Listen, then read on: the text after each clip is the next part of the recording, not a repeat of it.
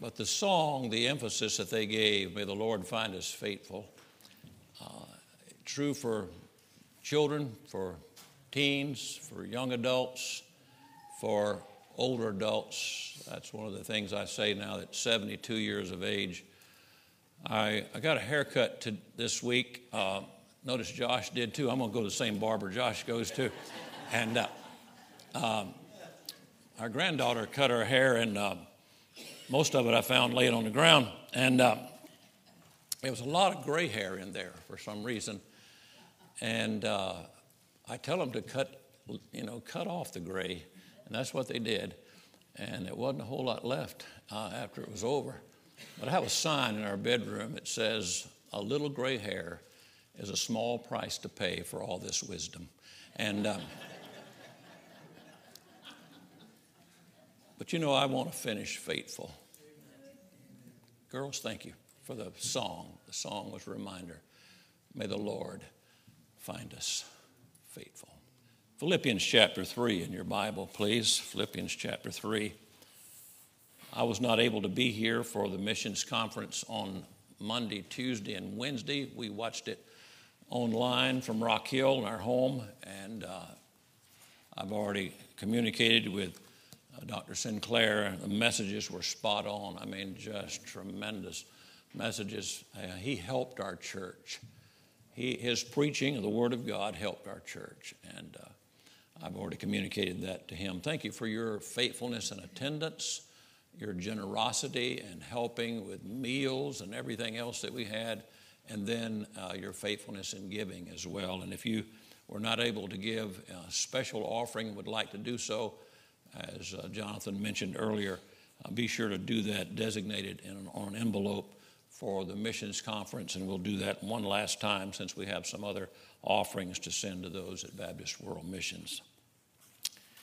We've been preaching through the book of Philippians, and last time, a couple of weeks ago, we looked at 3 faithful team players. We looked at the Apostle Paul in prison.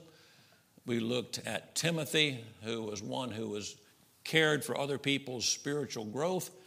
And we looked at Epaphroditus, who's only mentioned in the book of Philippians, and one who carried the letter and carried the offerings and who was just a servant behind the scenes, just like we have several of those Epaphroditus type people here at Crossroads.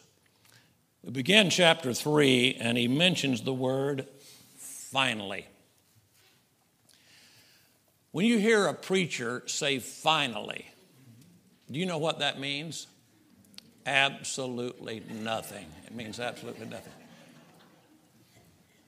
But here the Apostle Paul said finally. Now we've got 44 verses left in this book. He's not saying finally like I'm about to conclude. He's saying, as Paul Harvey would have said, now the rest of the story. Finally, and he says, my brethren, to the believers, rejoice in the Lord. Over and over again, there's 3 principles of learning. You teachers are familiar with this. Repetition, repetition, and repetition. And the Apostle Paul, throughout this book of Philippians, tells us over and over to rejoice or to be joyful. He says in chapter 4 and verse 4, and we'll get to it in a few weeks, he says, rejoice in the Lord always. And again, I say, rejoice.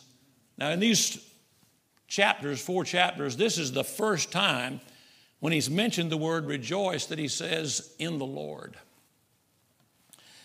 That was a tremendous song that we sang a while ago about rejoicing in the Lord, a God who makes no mistakes, a God who's in charge and uses the difficulties of our life to make us more like Jesus Christ. But notice he says, rejoice in the Lord. Not rejoicing in our circumstances, not rejoicing in relationships. I took this week when I was writing this down, I took several things that I found out that we're not really to rejoice about as our main rejoicing. Not in things, not in circumstances, not in relationships, not in our career, not in our bank account, not in the stock market. Last 2 days would have really encouraged you in the stock market. It's going in the negative direction. I didn't jump out of buildings, by the way. Rejoice not in our health or our strength, not in our children or our grandchildren as our main emphasis, not in our automobiles, but rejoice in the Lord. Rejoice in Him. We have 21 grandkids. Just found out we got the 4th great-grandchild coming. We're going to go to something we've never been to this coming Thursday night. A gender reveal party. I have never been to one in all my life. I'm old. We didn't do anything like that before. We didn't know until the doctor came out and told us what the baby was. That was a gender reveal party for us. But we're rejoicing in the fact that God is giving us another great-grandchild. But our main emphasis is that we rejoice in the Lord. Talking about children, we have 7 between us. We have 21 grandchildren, and now the 5 of those are married. But when we rejoice. When babies are born, there is hooping and hollering and carrying on, and that's usually by Grandpa. I love to hoop and holler and rejoice. And I rejoiced with many families over the 40 years that I've pastored. But I've also prayed a few years later with children, about their children and their grandchildren who were not living for Christ. And they rejoiced at their birth. And they even rejoiced when they made a decision at camp at the age of 10. But at 21 and 22, they don't go to church anywhere and they're not living for God anymore. And I've wept with them. We know that sometimes in our own family as well. We're to rejoice. Our primary rejoicing is to be in the Lord. When David found himself discouraged, it says he encouraged himself in the Lord. Not in the circumstances, but in his God. To rejoice in the Lord. He says that. And I've entitled this message, Be Joyful, but Beware. Be joyful, but beware. In the first verse, he says, Finally, my brethren, rejoice in the Lord. And to write the same things to you, to me, is not grievous, or it's not troublesome for me to write this. This is not going to be too much for me to write, because he's warning them of false teachers. And throughout the New Testament, the Apostle Paul would warn of false teachers. He said, this is not grievous to me. It's not a troublesome thing to me. But he says, but for you, it is safe.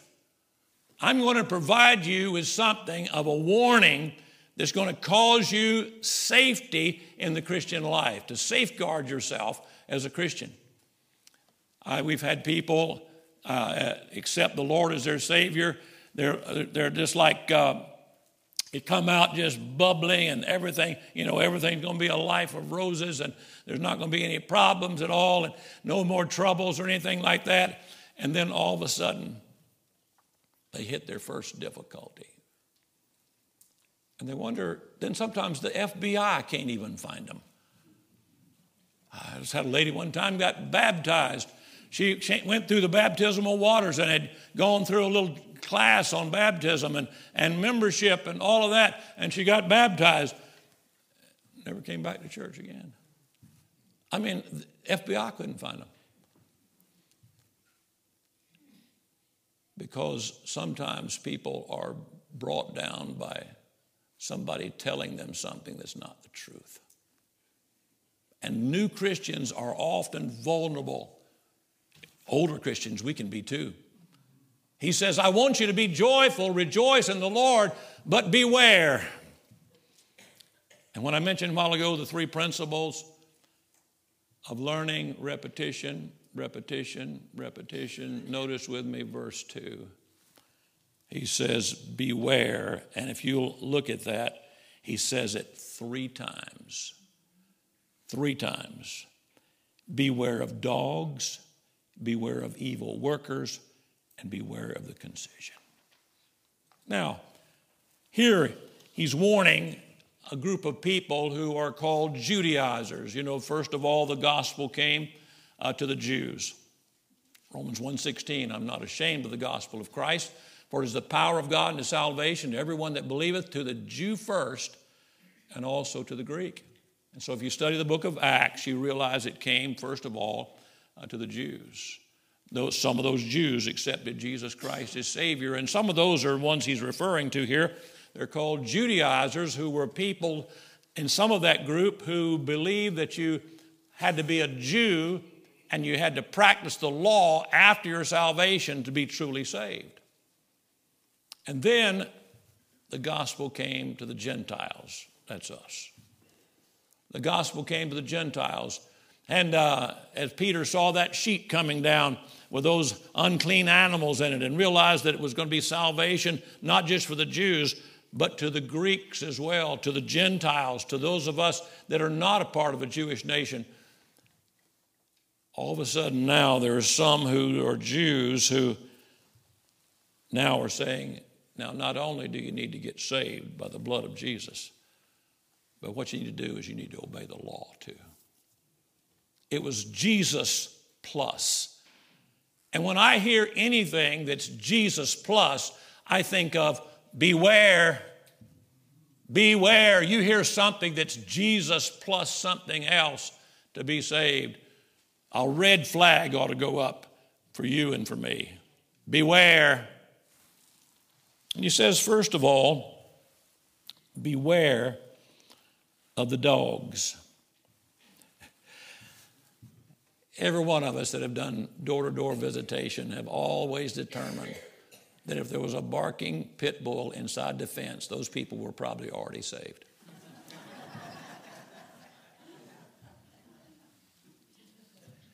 He's not talking about that kind of dog here. The Jews loved to call the Gentiles dogs, unclean animals, ones that would scavenge around and bark and bite and all kinds of. And so now this is turned around. The Apostle Paul is not calling the Gentiles dogs. He's calling the Judaizers, Jews who were saying you need to obey the law. He's calling them dogs. He says, beware the dogs. These are Orthodox Jews. He's calling them dogs.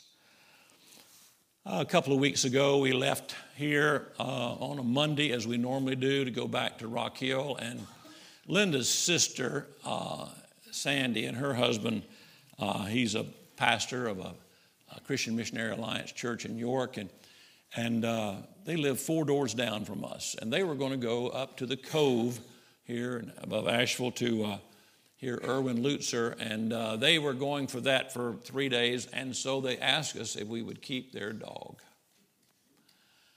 We don't have a dog at home. I'm the only dog that Linda takes care of and feeds, but we don't have a dog at home. You do, maybe you do, maybe even put their names on Christmas cards. I don't know whether you do or not. But this little dog, cutest thing, his name is Zach. Real name is Zacchaeus. Why? Because he's a wee little dog. Never barked one time. I mean, just went into crate at night. Was persuaded by pepperoni in there at night. Just had an absolutely wonderful 3 days with little Zach. He did kind of whimper one time. We were out in the yard. I had him tied up on a leash and he's just a little dog and just pleasant personality. And tied him up on the fence, and heard him go, got kind of like something's bothering me, and looked out, and the neighbor's goat had gotten out across the road over there. And that goat was coming over toward him, and that was a strange thing for that dog. And so he did whimper a little bit, but didn't even really bark. Now, that was not the kind of dog he was referring to here in the scriptures. He's talking about these Judaizers. And by the way, these false teachers against the people that were in the church and some out of the church, there were false teachers even in the church at Philippi. These were the kind that were yapping and barking and trying to deal with false doctrine, trying to persuade people. I thought about that in light of what we see in our day. I worked Ken Walters' visitation, Pastor Ken Walters' visitation at the funeral home, Green's Funeral Home. And I worked on the funeral home side for them on Thursday night. And when I went out to put the cones in the parking lot of the funeral home, I saw 2 bicycles ride by with guys with white shirts on, riding by. And I'd been preparing on this message, and I thought about false teachers. I lived in Salt Lake City. We lived there for a year and a half when I was in the 5th and the beginning of the 6th grade. We were the only non-Mormons on our street. If you've ever been to Salt Lake, any of you been to Salt Lake City? It's built on a grid. I can't remember the addresses. We moved a lot. I went to 6 different elementary schools in the first 7 grades, and we moved a lot with my dad working for the government. But it's built on a grid, and I can remember the address: 1529 West, 4980 South. If you get on that grid, you could find it anywhere in Salt Lake. They would come by the house, and they would offer to come in and read to my mom. She said no. They were just the kindest people. They stored up a bunch of food in their house, and if there was ever a shortage of food, they would offer to make sure you were taken care of, especially their family. My dad moved us to Goose Creek. He was not a Christian yet. He didn't get saved for a few more years. But he moved us out of Salt Lake to Summerville, South Carolina, to Goose Creek, where he worked for the Polaris missile program. And I asked him later in life, Dad, why did you move? He said, I saw the influence that the Mormons were having on my children. Dogs. Yapping. Nipping at the heels. Trying to persuade with a false doctrine. We have people today. Not just, a lot of people will say, well, preacher, don't you believe that Mormonism, you lived in Salt Lake, don't you believe that it's basically just a different denomination? I said, absolutely not. It's not even on the same playing field. Beware. Rejoice in the Lord, but beware. Then there are those who believe that you can accept Jesus Christ as your Savior. I grew up in a baptismal regeneration church. Campbellites, they're called, out of Kentucky. The first Christian church disciples of Christ. Grew up in the church. We took the Lord's Supper every Sunday. In that church, now not every one of those churches believe exactly the same. Each one, some of them have different beliefs. But in that particular church, you had to accept Jesus plus be baptized if you were going to go to heaven. Anytime you hear Jesus plus something, beware. Beware. He said, this is not a troublesome for me to write this, but if I write it to you, it's a safeguard for you in your Christian life, he says in the end of verse 1. Beware. Beware not only of the dogs, he says, beware of the evil workers. The evil workers. He's kind of putting those in together, a little different slant on it. The evil workers, And the idea of the evil workers is those, again, that are adding to something for salvation. We're saved by grace through faith, Ephesians 2, 8 and 9. For by grace are you saved through faith, and that not of ourselves. It is the gift of God, not of our works, lest any man should boast. And when you hear somebody add something else on, here this week is a celebration of the Reformation. And the Reformation was when Martin Luther saw in his Bible the verse that says, the just shall live by faith. Not by indulgences in the Catholic Church. Not by selling property to have a mass for a dead loved one from the past. But by faith. Thus the tenets of the Reformation were that you were saved by faith alone, by grace alone, in Christ alone.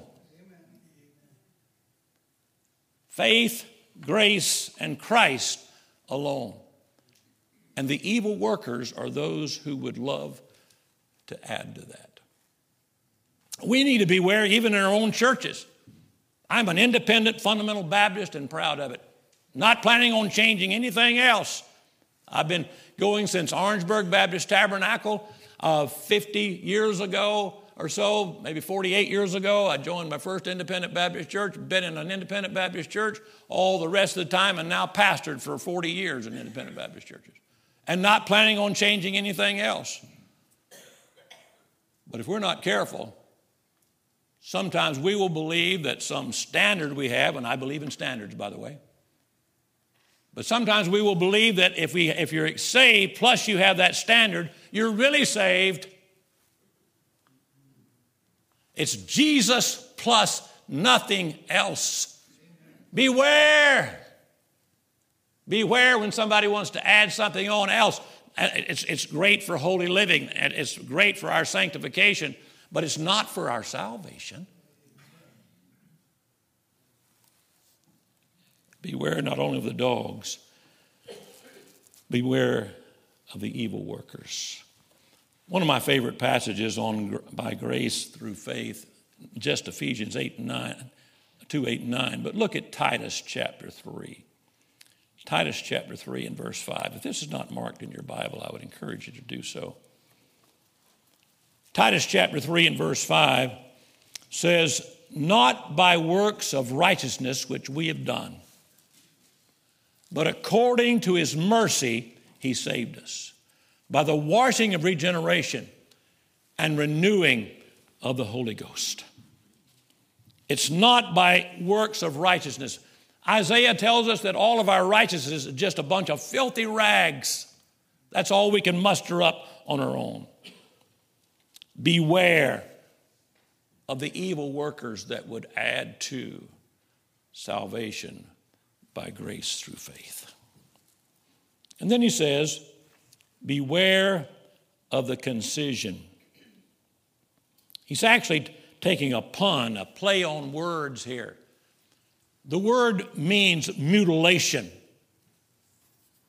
And he says to those that were adding on, what the Judaizers would do is say, now you need to accept Jesus as your Savior, but you also make sure that you've been circumcised. And they would add on circumcision as a part of salvation. And he says, beware of the concision, or literally the mutilation. The Judaizers who were adding again something else to salvation. This time, circumcision. Beware. It's not circumcision added on.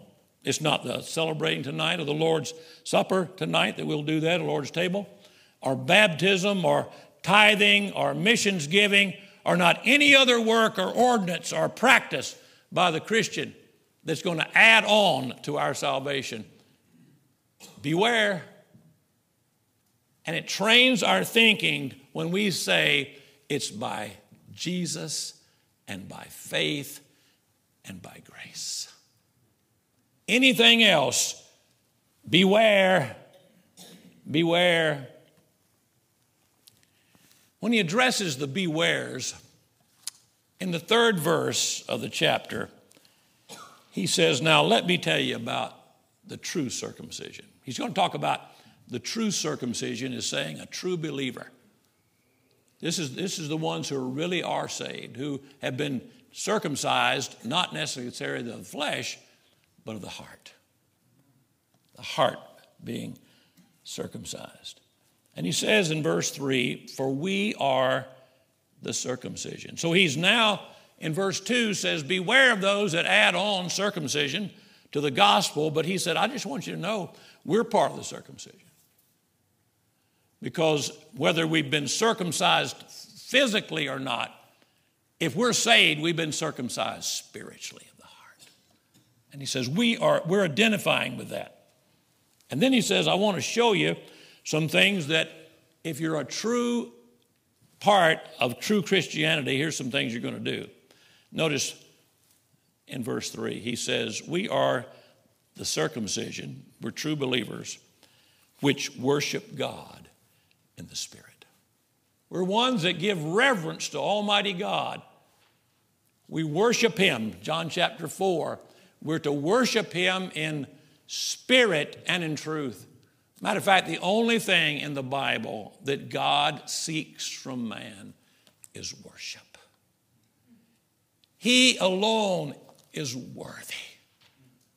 He desires worship, and it says that we're true believers. We are ones which worship God in the Spirit. Notice, and the King James Bible, which I hold to, it says the Spirit is a small s. This is not the Holy Spirit. This is within our own spirit. We're going to worship the God of heaven. And then he says there's a second characteristic of those who are a part of the circumcision are true believers from verse 3. He says these are people which rejoice in Christ Jesus. Now he's told us in the first part of verse 1 to rejoice in the Lord. He's using a different word for rejoice here. He's using a word that means to boast. Remember in Ephesians 2, 8 and 9, for by grace are you saved through faith, and that not of yourselves is the gift of God, not of works, lest any man should boast or brag, not in our own achievements, not in our own accomplishments, not in our own abilities, but rejoice or boast, he says, in Christ Jesus. What else do we have to boast in? Jesus. Boast in Him. Brag about Jesus. And it says a true believer, one is part of the true circumcision from verse 3, is ones who worship God in the Spirit and ones who boast in Christ Jesus. And then the third characteristic he gives of a true Christian, he says, and they have no confidence in the flesh. He's not talking about this skin on our body. He's talking about our own nature or our own abilities or our own talents. We cannot rejoice or have confidence in the flesh. It's not a saying. I remember one time a assistant pastor of mine went to preach in another church. And as he was in that church, he asked people, could they give him that morning in the Sunday school hour their favorite Bible verse. And there's an old fellow in the back. He'd been going to that church for a long time. He raised his hand. He says, my favorite Bible verse is the family that prays together stays together. It's a good saying, but it's not a Bible verse. And another one said, my favorite Bible verse is God helps those who help themselves.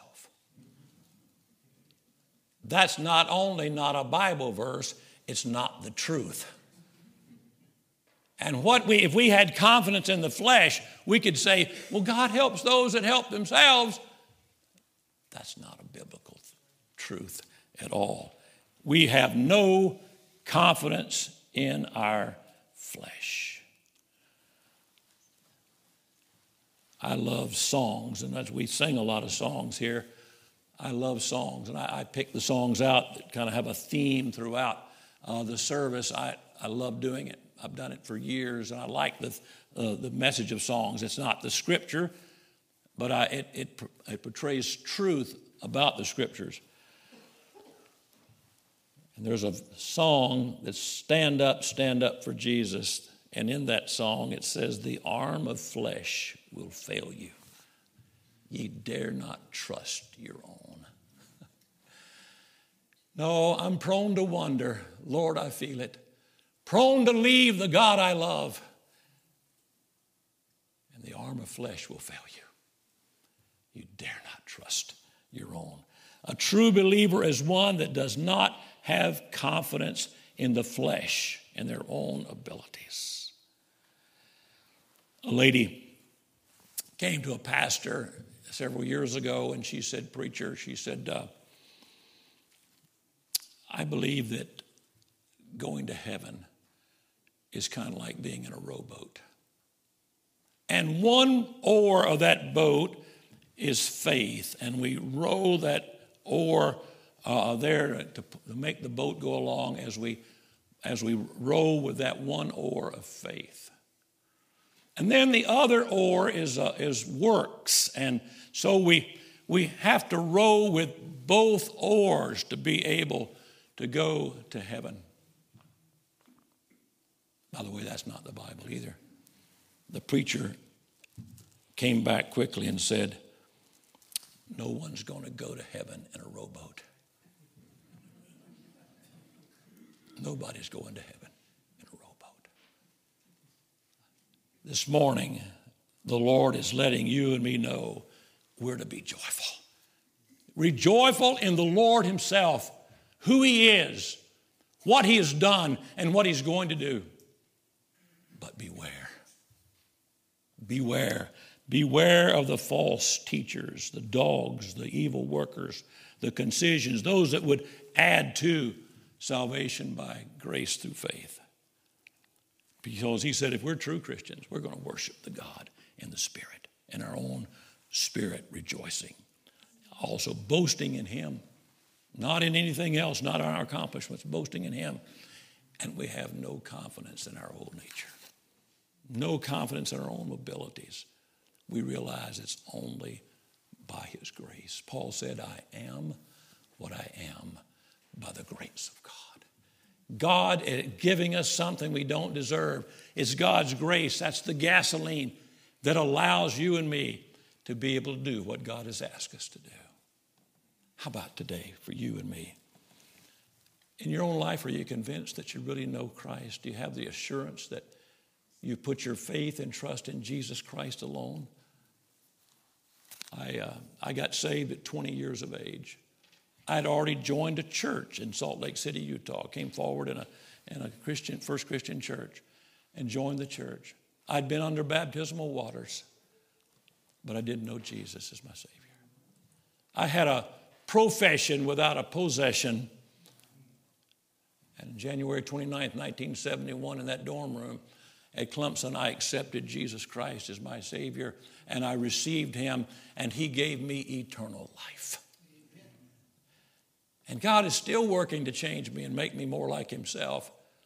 But it was Jesus alone, by faith alone, by grace alone. And he's given us a desire to worship our God, a desire to boast only in him and have no confidence in our own flesh. Do you need Jesus today? If you don't know him as Savior, why not receive him today? If today you say, preacher, you know, as I read the word, as we hear the preaching of the word, it goes contrary to what we're hearing out here in the world. Absolutely. It goes exactly opposite. One man has written a book called Swimming Upstream in a Downstream World. For what the Bible teaches goes contrary to what the world is teaching.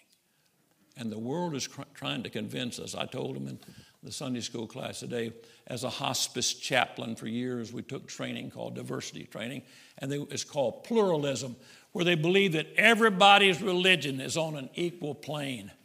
And they want to believe that the God that we worship in the Bible is equal to the God of Muhammad or Buddha or any other God, and they want to put it all on the equal plane. I've got a Greek word for that: baloney. For there's one way of salvation, through the Lord Jesus Christ. I don't care whether it's my cousin or my child, my own child. I've had people in churches who said, "Now, preacher, I know what the Bible says, but you know, my daughter, she's now gotten off into some religion that believes that you got to add something else to your salvation to truly be saved." And preacher, I think, she made a decision when she went to camp at age 10. And I said, if you add anything else to Jesus, you don't have true salvation. So as hard as it is, if it was my own child, my own kin folks, as hard as it is, I believe what this book says. And that's what we're going to live by. That's the way we're going to guard ourselves against all the false teaching. That's how we're going to guide our life. Rejoice in him, but beware. Let's bow for prayer.